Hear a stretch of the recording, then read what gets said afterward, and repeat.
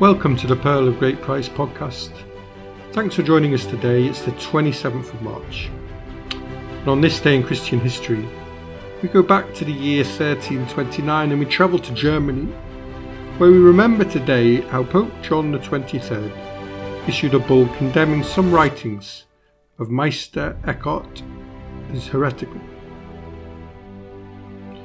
Johannes Eckhart was a German theologian, philosopher and mystic, and a member of the Dominican order. He was known as Meister as a sign of the esteem that he was held in locally, and also as a reference to the masters in theology that he had been awarded in Paris. Like many mystics, his writings tested the boundaries of orthodoxy, and therefore created anxiety in those who were responsible for governance. Some of the novel concepts Eckhart introduced into Christian metaphysics clearly deviated from the common scholastic canon of the time. For instance, in Eckhart's vision, God is primarily fertile. It was out of the overabundance of love that the fertile God gives birth to the Son, the Word. Influenced by the philosophy of Plato, Eckhart had imagined creation not as a compulsory overflowing, but as the free act of will of the Trinity. Another bold assertion was Eckhart's distinction between God and the Godhead. And anything that appears to soften the precise claims of monotheism is also fundamentally challenging orthodoxy. He offered an explanation of how humanity could experience unity with God through a connection in the depths of the soul, which Eckhart called a spark. And these seem to be attempts to help people understand their experience of God, whilst taking them away from the dry, metaphysical language of scholastic philosophy.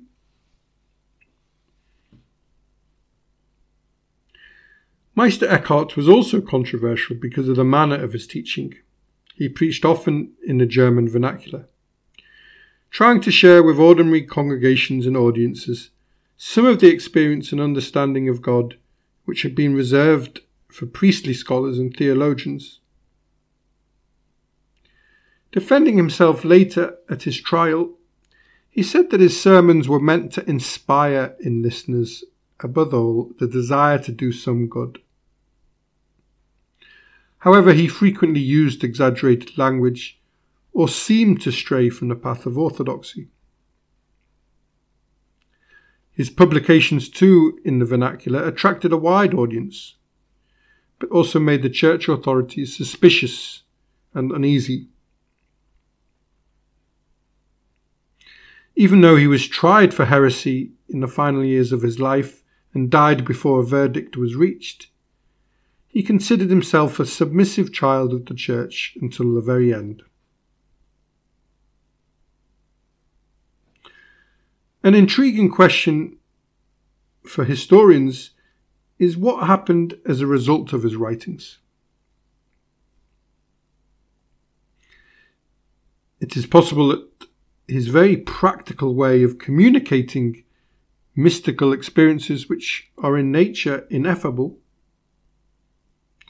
is behind the influential 14th century Theologia Germanica,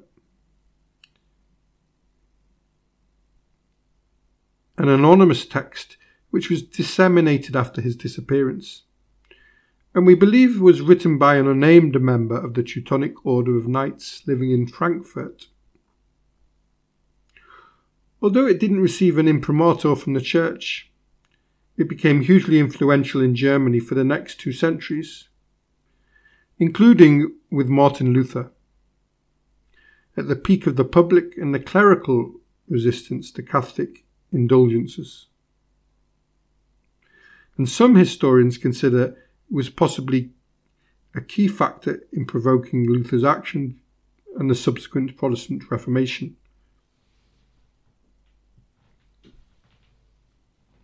Eckhart was largely forgotten through the 16th to the 19th centuries, but German romantics started paying attention to his writings again.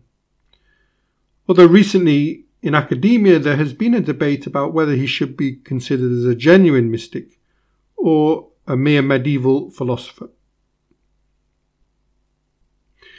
Even more recently, however, he has become very popular in modern spirituality, particularly through the work of the American theologian Matthew Fox, a former Dominican, and an early and influential exponent of a movement that came to be known as creation spirituality.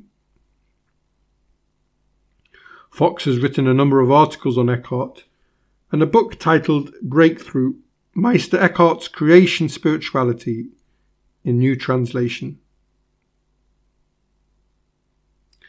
And the renewed academic focus on Eckhart has attracted favourable attention to his work from contemporary non-Christian sources. A famous quote attributed to him, "The eye with which I see God is the same eye with which God sees me," is cited by Buddhists as a point of contact between them and Christian mysticism. However, his status in the contemporary Catholic Church is still uncertain. The Dominican order pressed for his full rehabilitation and confirmation of his theological orthodoxy. Pope John Paul II voiced a favourable opinion on this initiative, even going as far as quoting from Eckhart's writings. And when Timothy Radcliffe was the master of the Dominicans, he received a letter from the Vatican that summarised the contents as follows. "We tried to have the censure lifted on Eckhart, and were told that there was really no need, since he had never been condemned by name, just some propositions which he was supposed to have held. And so we are perfectly free to say that he is a good and orthodox theologian." That's all from the Pearl of Great Price today. I hope you've enjoyed listening. Please join us tomorrow if you can, as we look at the Salvation Army and how they were set up in the United States. Visit our website for more information on www.pogp.net.